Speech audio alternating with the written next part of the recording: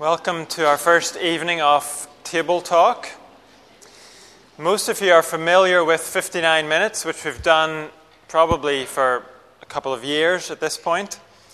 And that was aimed at people who don't normally come to church. But I think you're probably aware, if you've been coming, that 59 Minutes seem to have run its course in that regard. And so we'll be coming up with different ways to do what 59 Minutes was trying to do. But this monthly slot, the second Sunday of every month in the evening, is now going to be aimed mainly at us as a church family, hopefully accessible for everybody. But we could think of this as a time for family discussion on these nights. And we're going to begin in our first three table talks by focusing on what we're about as a church. If someone said to you, I know you're a Christian, and I know you go to church, but what is your church about? What is your church committed to? I wonder how you'd answer that.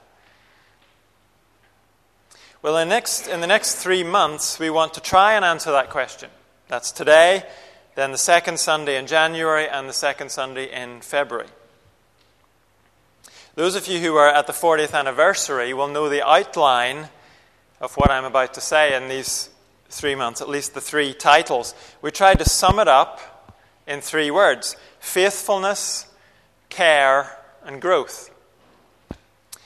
If we had to give a 3-word explanation of our church and what our commitment and our priorities are, that would be it: faithfulness, care, and growth. And you may remember from the 40th that I used this diagram to try and explain it a bit more. We started with faithfulness, which is specifically faithfulness to God's Word. That was number 1. And then care, specifically care for one another. The third one was growth by making disciples. And if you're wondering where prayer comes in, well, prayer could be represented as a circle that really goes around all of it. Prayer is like oxygen for all of this. Now, whenever I showed this before, I said that the order is important in these. There's a reason growth by making disciples doesn't come first. And faithfulness to God's Word does come first.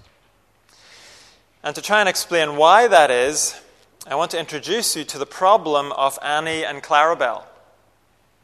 If you don't know Annie and Clarabelle, there they are. And you might not have noticed that Annie and Clarabelle had any problems.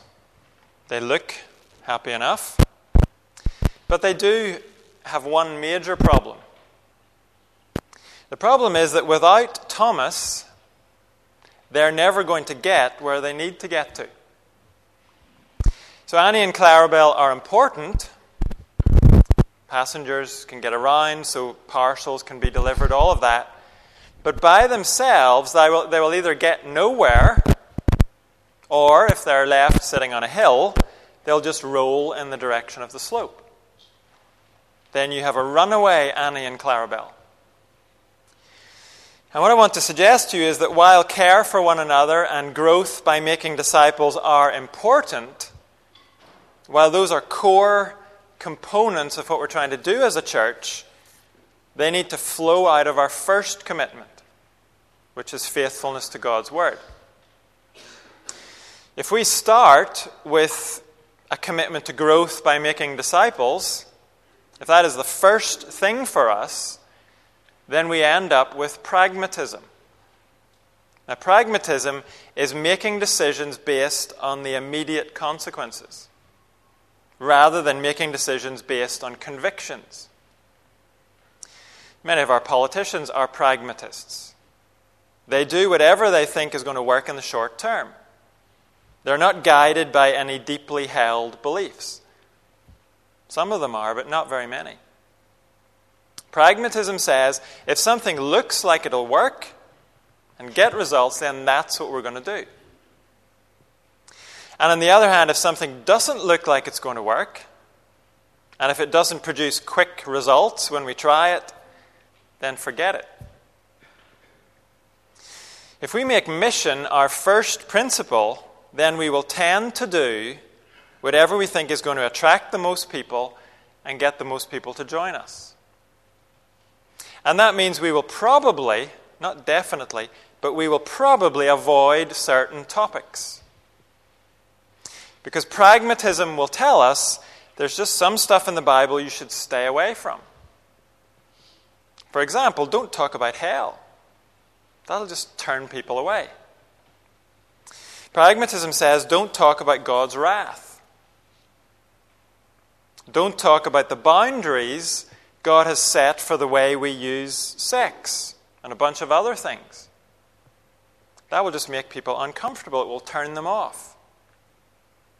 And so less people then will come and listen to your message about Jesus. So pragmatism says just don't talk about the unpalatable stuff. You don't have to deny it, just keep quiet about it. But funnily enough, if we take out anything that's potentially offensive in Christianity, we make Christianity so bland, no one would be interested in it.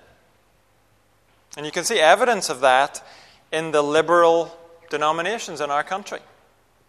Most of their churches are either dying or they're already shut. Those churches abandoned most of the Bible so that they wouldn't offend people. And they ended up with nothing left to offer people except tea and cakes. And you can get those at Tesco. You don't need to go to church for those things. Well, then what happens if we make care for one another our first principle? We end up being inward-looking. There's more than enough care needed here to take up all of our attention. If care for one another is our first principle as a church, then growth by making disciples is just never going to happen. Not only is there a great need for care here in the fellowship, it's also less intimidating to care for a brother or sister than to go out in search of lost sheep. Especially since lost sheep are often happy being lost. They don't want to be found. And it's true as well, when we make care our first priority, we can become so concerned to build others up that we end up just ignoring their sin. We don't want to offend them or discourage them. And so church discipline is not likely to ever happen. Care for one another and growth by making disciples are just like Annie and Clarabelle. They need to be pulled along or shunted along by something else. In their case, it's Thomas. In our case, that thing is faithfulness to God's Word. Because if we're truly committed to being faithful to God's Word, then we will unavoidably also be committed to caring for one another and growth by making disciples. The more seriously we take God's Word, the more it's going to drive us to pursue those other things as well. If we get number 1 in place, numbers 2 and 3 are going to move along too. So what I want to do now is think about what we mean by faithfulness to God's Word. What does it mean for us as a church here to be faithful to God's Word? I would guess almost every church would say, if you ask them, we are committed to being faithful to God's Word. But in practice, many of them aren't. God's Word in many churches is just in the background. It's like the title deeds of a house. It's there, but it's not really driving the church along. So how do we make sure this commitment is not just theory for us? Well, here's what I think it looks like for us as a church. First, and there are going to be 3 of these. First, it means a commitment to what we call expositional preaching or expository preaching. Now that sounds complicated, but it's not. Expository comes from the word expose.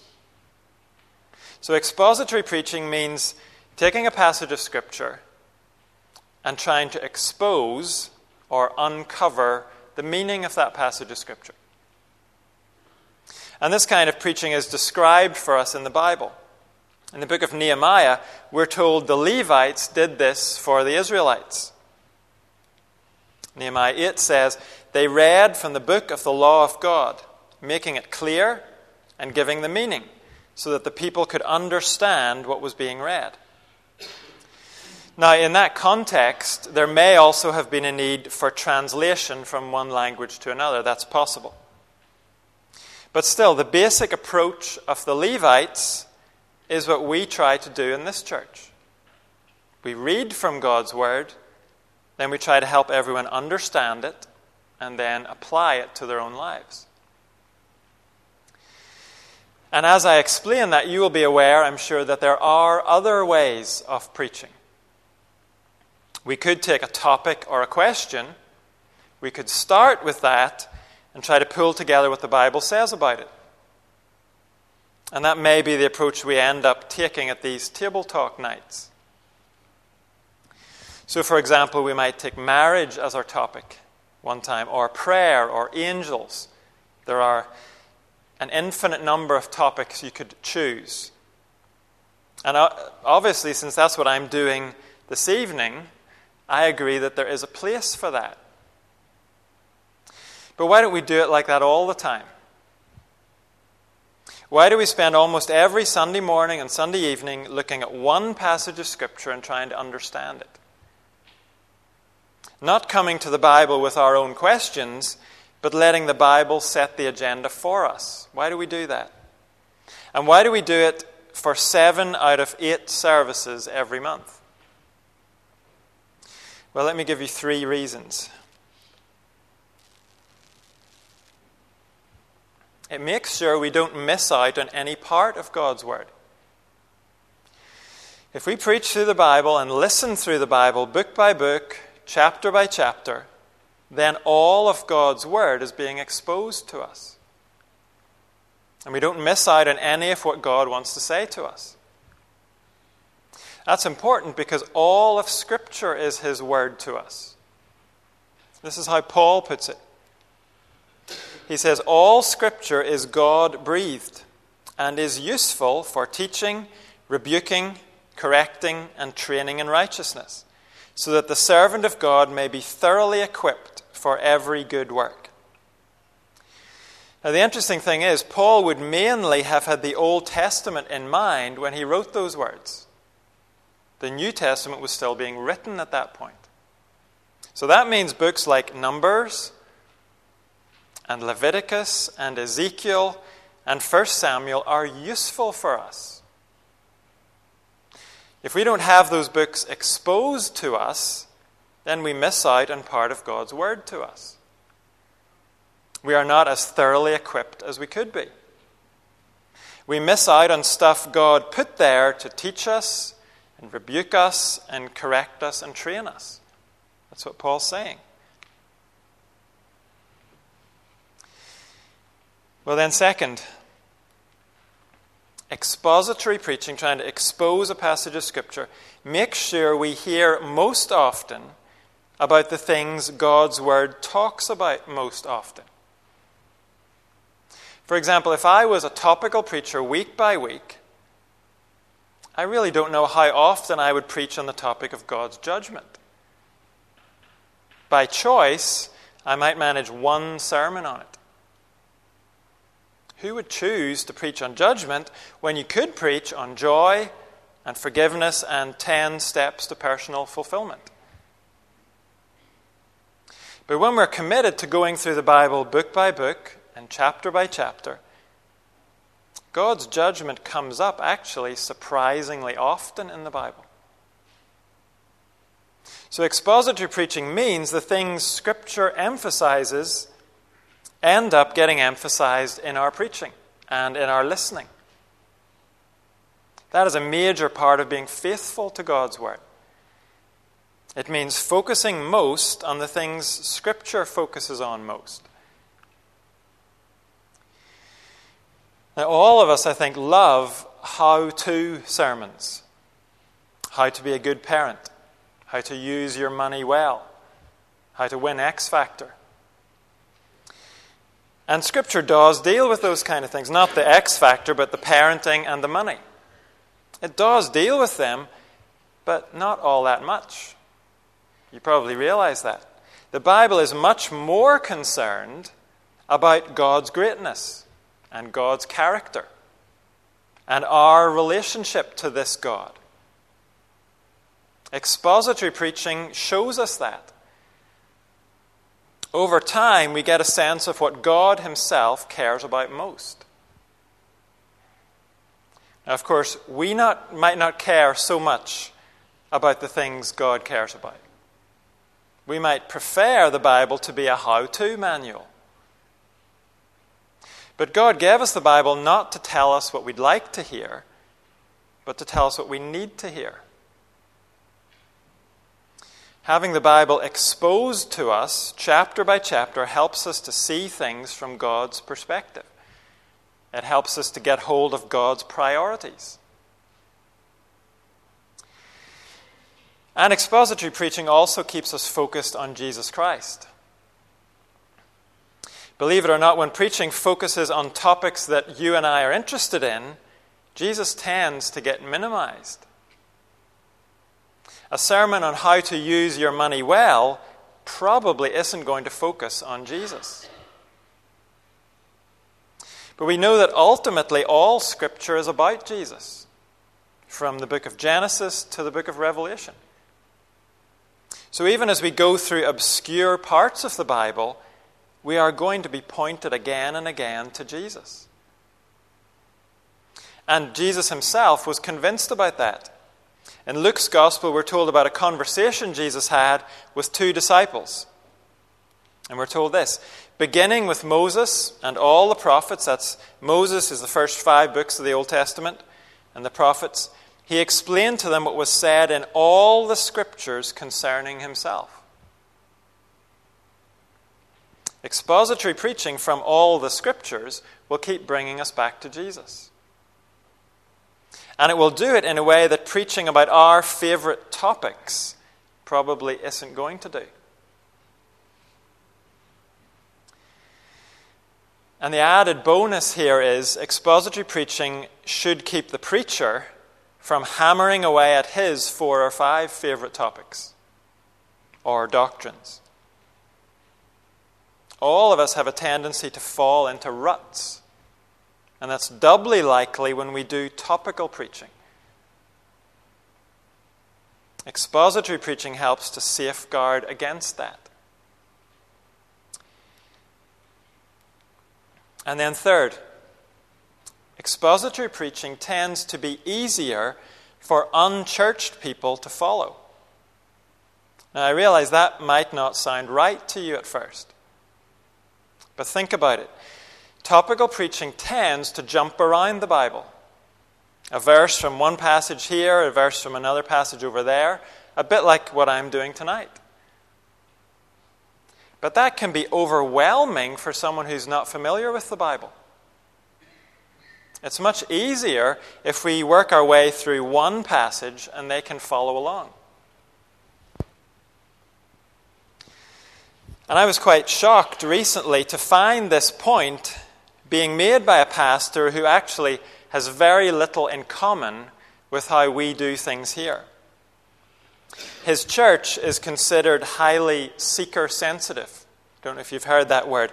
Seeker-sensitive churches means that the services are geared almost exclusively towards outsiders rather than towards Christians.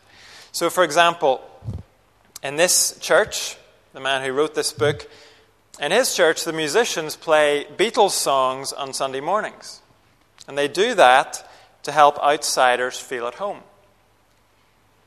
I just mention that to prove to you that his church doesn't have much in common with us. But I was intrigued when I read this to read this pastor arguing for expository preaching and arguing for it for the sake of unchurched people. I want to read just a little section. This is one of his 5 guidelines for preaching to unchurched people. The guideline is this: pick one passage and stick with it. And then he explains, people unfamiliar with the Bible are intimidated by it. This is why I am such a proponent of focusing the message around one text. Jumping all over the Bible illustrates how smart you are. It rarely enhances an audience's understanding of or love for the Scriptures, and it totally confuses non-Christians. Worse, it sets a terrible precedent for how they should read the Bible. We don't want new and non-Christians looking around the Bible for the verse that says what they are hoping it says. We want them to let the Scriptures speak for themselves. Now that is fascinating to me, because this brother is considered to be an authority on reaching unchurched people. And he says, actually, expository preaching is best for non-believers too. And in my experience, I've had plenty of feedback from visitors here saying the same thing. Now, of course, we all know that expository preaching can be done badly. But that is not a problem with the approach. It's a problem with the implementation of the approach. So a bad expository sermon doesn't mean we should throw out the approach. It means we should throw out the preacher, right? No, it means the preacher should get better. Now, all this is to say that the approach we take to preaching in this church is not out of convenience. I can assure you it's not. There are big chunks of the Bible it is not convenient or easy to preach on. No, we do things the way we do them out of conviction. We believe this is the best way to be faithful to God's Word. I realize I've spent most of my time on this point. I'm not going to spend equal time at all on the other two. But it would be a mistake for us to go away thinking that faithfulness to God's Word is only about what happens in the pulpit. So briefly, I want to mention two other areas. Faithfulness to God's Word also has to extend to the way the elders lead the church. It's no good having faithful preaching if the elders then go and lead in a way that denies God's Word. So that's our second area, biblical leadership. The way we lead has to be faithful to God's Word. For example, we have to be willing to practice church discipline on the hopefully infrequent occasions when we need to do that. A church is just unfaithful if it turns a blind eye to unrepented sin. We also have to be faithful to what the Bible teaches about men and women's roles and lots of other areas. It's not good enough to give allegiance to God's Word in the pulpit. We have to be faithful in the way we structure the church and run the church day to day. And then the third main area is the lives of individual believers. Because a church can have preaching that's faithful to God's Word, and it can be led in a way that's faithful to God's Word. But if the members are living like the devil, then it's not a faithful church. So each one of us has to be committed to faithfulness. If we're going to be a faithful church, we all have to be seeking to grow in our understanding of God's Word and our obedience to it. Now, we may not feel that we understand very much, but we have to be committed to living out what we do understand and committed to learning more as we're able. And if we are a church that's like this, we will find God's Word pushing us to care for one another. We'll find God's Word pushing us to pursue growth by making disciples. We won't be able to avoid the call to those things. And then just finally, before I ask for any questions or comments that you might have, Faithfulness to God's word will cost us. I said this at the 40th anniversary. And if you were there, you may remember what Paul Mallard added to that point. He said that if we are faithful to this book, if we're faithful to what's in it, we will be believing things the world around us thinks are outrageous. But while this will cost us, I believe that faithfulness to God's word is attractive. We live in a world where so much is uncertain for people. So much seems to be relative.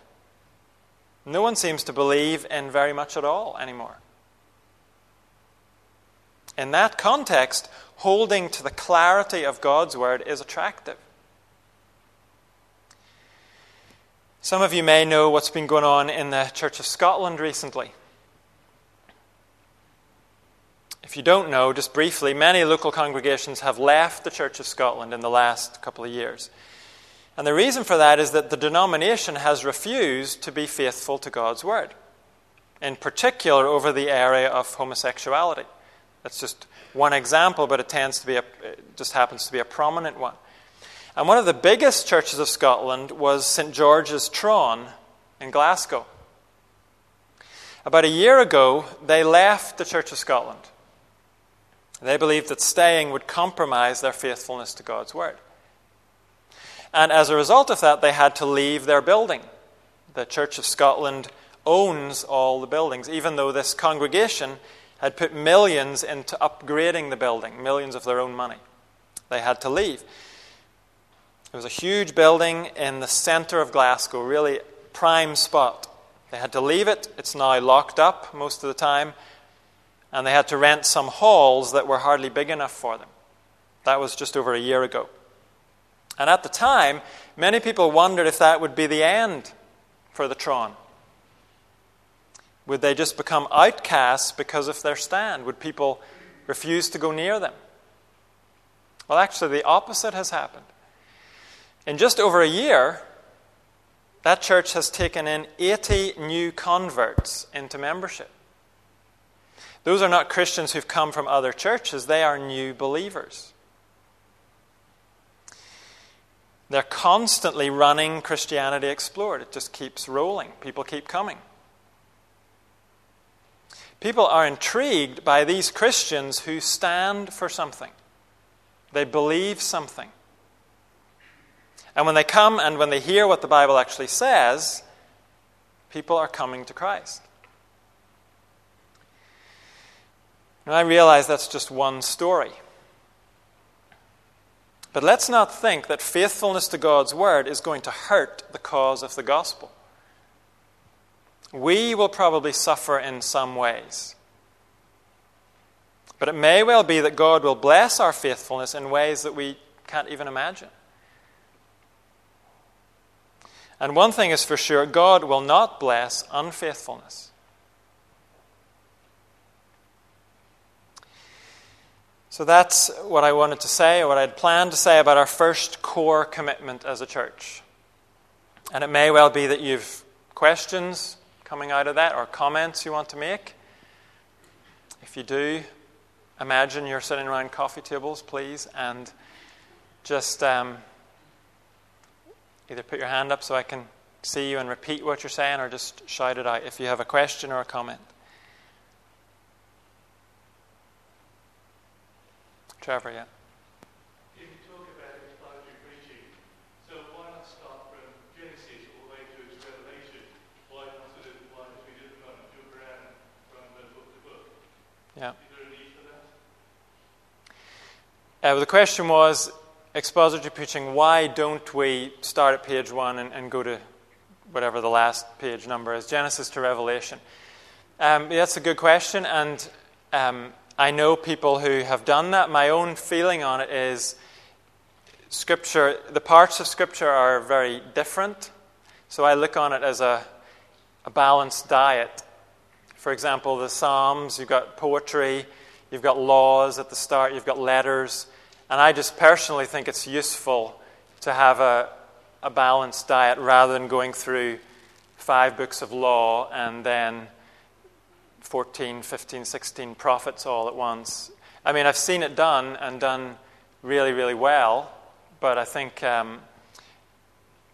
when you've done a certain kind of book, I find it useful to think about, well, what would be helpful to follow that with to give a bit of a balance to the diet. That's just my approach, but like I said, it would work probably equally well the other way.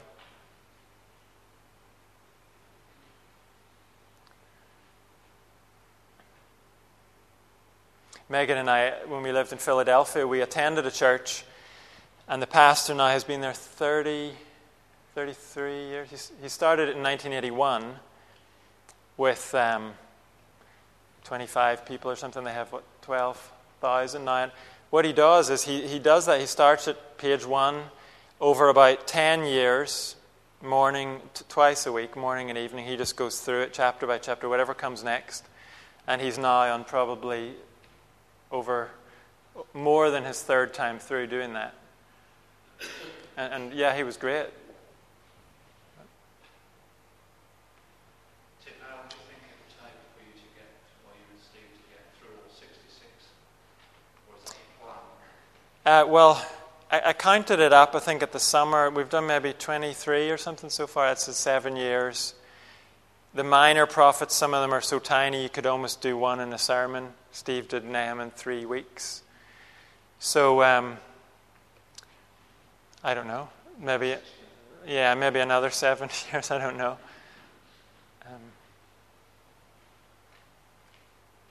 Martin? The examples of sermons in the Bible are often in response to a certain situation.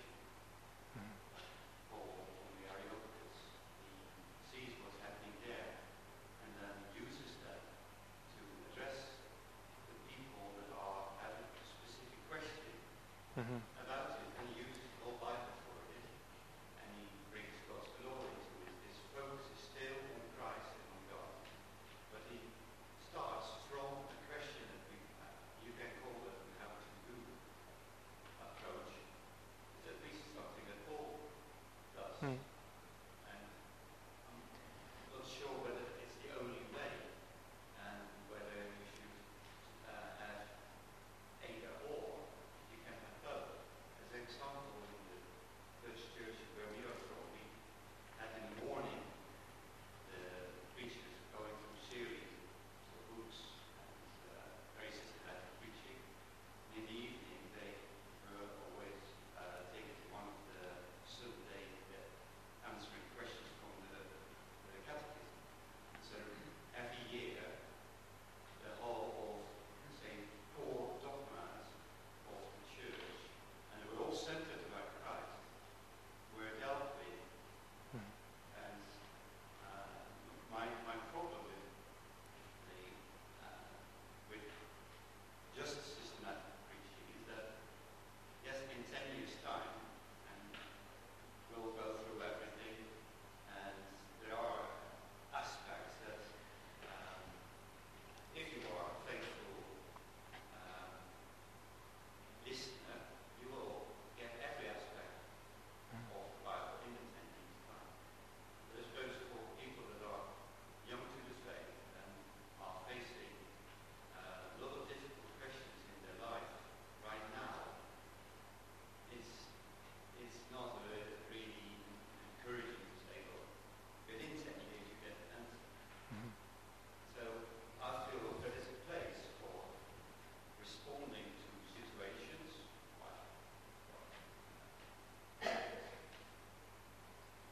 where difficulties are coming in a specific time. Well, I think of all kinds of things, but and do it side by side. Yeah, the point is about the value of taking topics, and I would say, yeah, I've acknowledged that this is probably what we'll use in this venue, and the youth discipleship, we have been doing that by topics, taking subjects. So I'm not saying at all there's no place for that. I'm just saying I see it as the predominant way to make sure you're as faithful as possible is to let the Bible set the agenda for us. But that doesn't rule out in certain settings responding to questions. And in terms of what you said about Paul, I think actually that was his approach to systematically. I mean, if you look at Thessalonica, Berea, and even in the passage you mentioned, Acts 17, he starts at Genesis. And usually he's in a place for months, or even in some cases several years, and we're told he would hire a hall, and every afternoon he would talk to people for a couple of years. And his approach, it seems from the wording, was to go through all the scriptures, proving to them that Jesus was the Christ. And you find that all the way through Acts. And so actually, I think when Paul was in a situation, he tailored what he was saying to his audience, but his approach was, let's go through the sweep of the Bible and explain it. That seems to be what his approach was.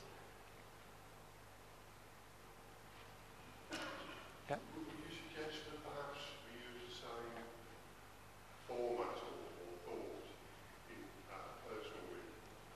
Because we plan to, if you like, work our way through the whole of the Bible in whatever period of time rather than thinking about it.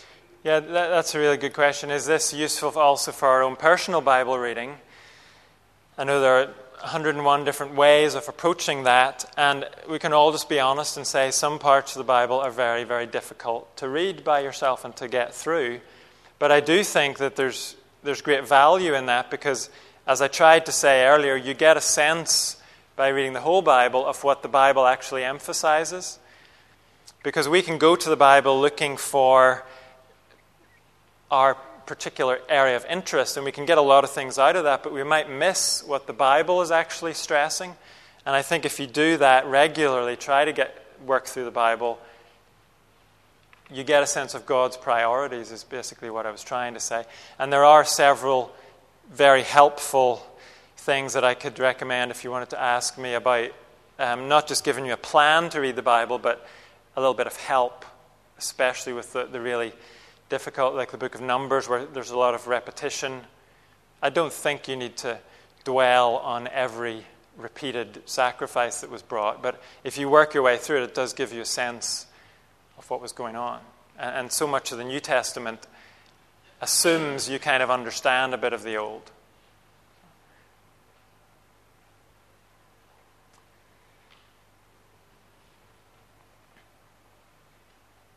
Any other comments, questions? I would say too, if you're trying to read through the Bible, don't beat yourself over the head about trying to do it in a certain time period. Try to do it consistently, but don't think you have to do it in a year. There's nowhere in the Bible that says you need to read it once a year. It's good, but that most people flag when they try that. You could do it in 2 years. I think the key thing is finding a time to do it consistently and doing it. It doesn't matter if you even read a whole chapter every time. Don? There was a preacher who went to the States and became a pastor there, and together with the church, they came to the conclusion that young people who went to university didn't have an overview of what the Bible taught, and they felt a need to put that right. And with the church, they went through the Bible quite quickly. Mm-hmm. The church committed themselves to reading a certain passage, a certain number of chapters during the week. He would then preach on that. But that was the specific need that the church felt. Mm-hmm. That young people go to university, haven't got the overview, which I think has been raised already, isn't it? Yeah. The point was just about the importance of having an overview of the Bible, the big picture or the big story, rather than just knowing little, very familiar bits of it. And I know one pastor who preached 66 sermons, one sermon on each book. He turned it into a couple of books. Well, this one actually produced a series of books based upon what they've done. Yeah.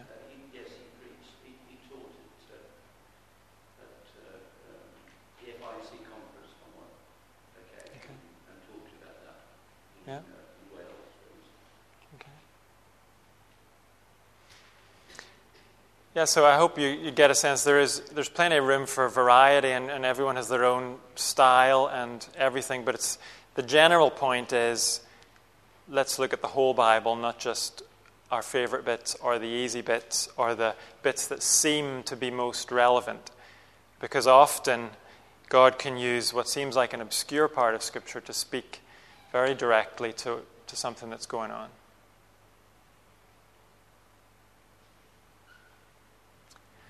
Morris? It would be interesting to look at different age groups' reactions to sermons, perhaps on the technical aspect of, let's say, a 40-minute sermon. Can we expect a 10-year-old to listen to that? Will they get anything out of it? Will a 15-year-old get anything out of it? It would be perhaps nice to talk to some of the younger people who have sat through 30 or 40 minutes and found certain things spoke to. Yeah. Just an observational point. Yeah, and there are probably two things about that. One is, I wouldn't really expect that everybody is going to get everything, or in fact anybody is going to get everything out of every sermon, no matter how good the preacher is. God will maybe speak to us on one specific thing that sticks with us. And the other thing is, preachers always need to get, I say this to myself, preachers always need to be realizing their need to improve and get better and get clearer. So that's a constant given, that, yeah, it can always be done better than it has been done. The back, yeah.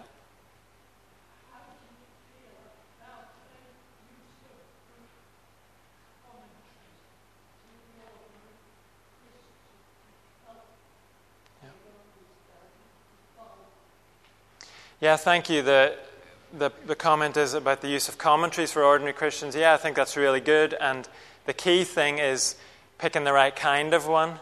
If you pick the wrong kind, you're going to be in despair. But if you pick, there are some really great series. There's a series called The Bible Speaks Today.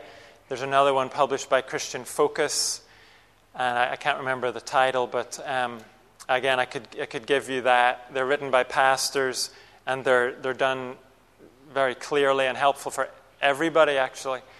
And the resource I was thinking of earlier was a couple of volumes called For the Love of God, which just gives you one page on a couple of chapters, and it works through the whole Bible.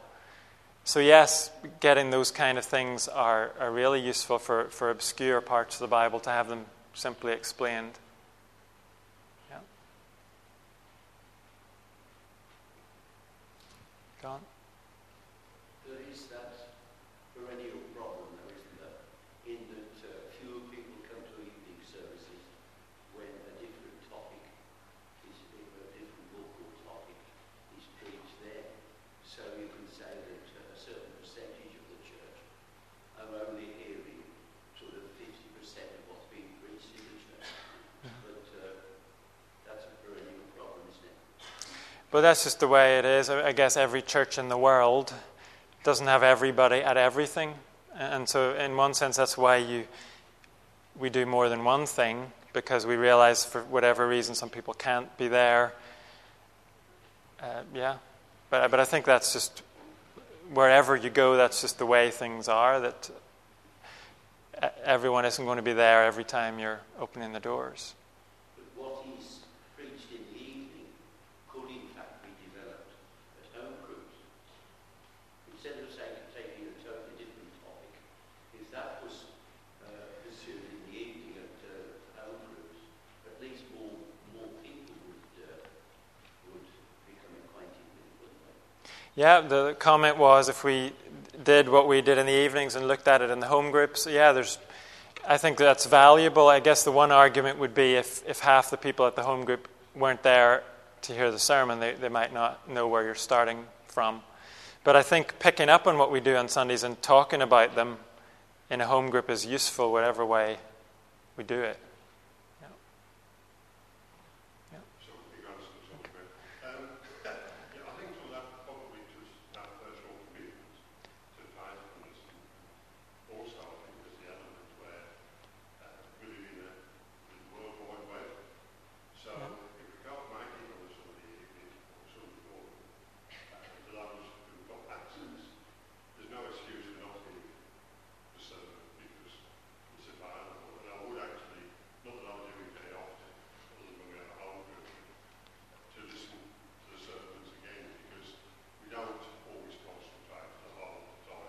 So, Yeah.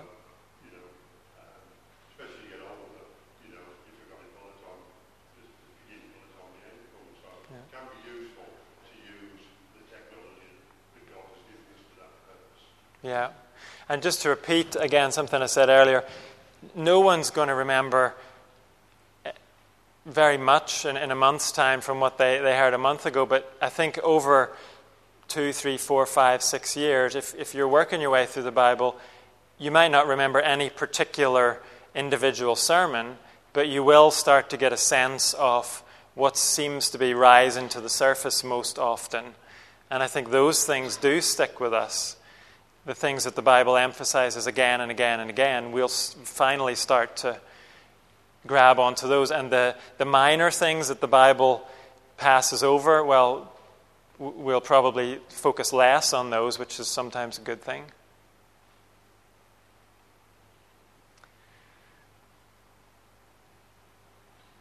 I'm guessing everyone else is hungry. It's not just Isaac at this point. Do you have any other things, questions or comments?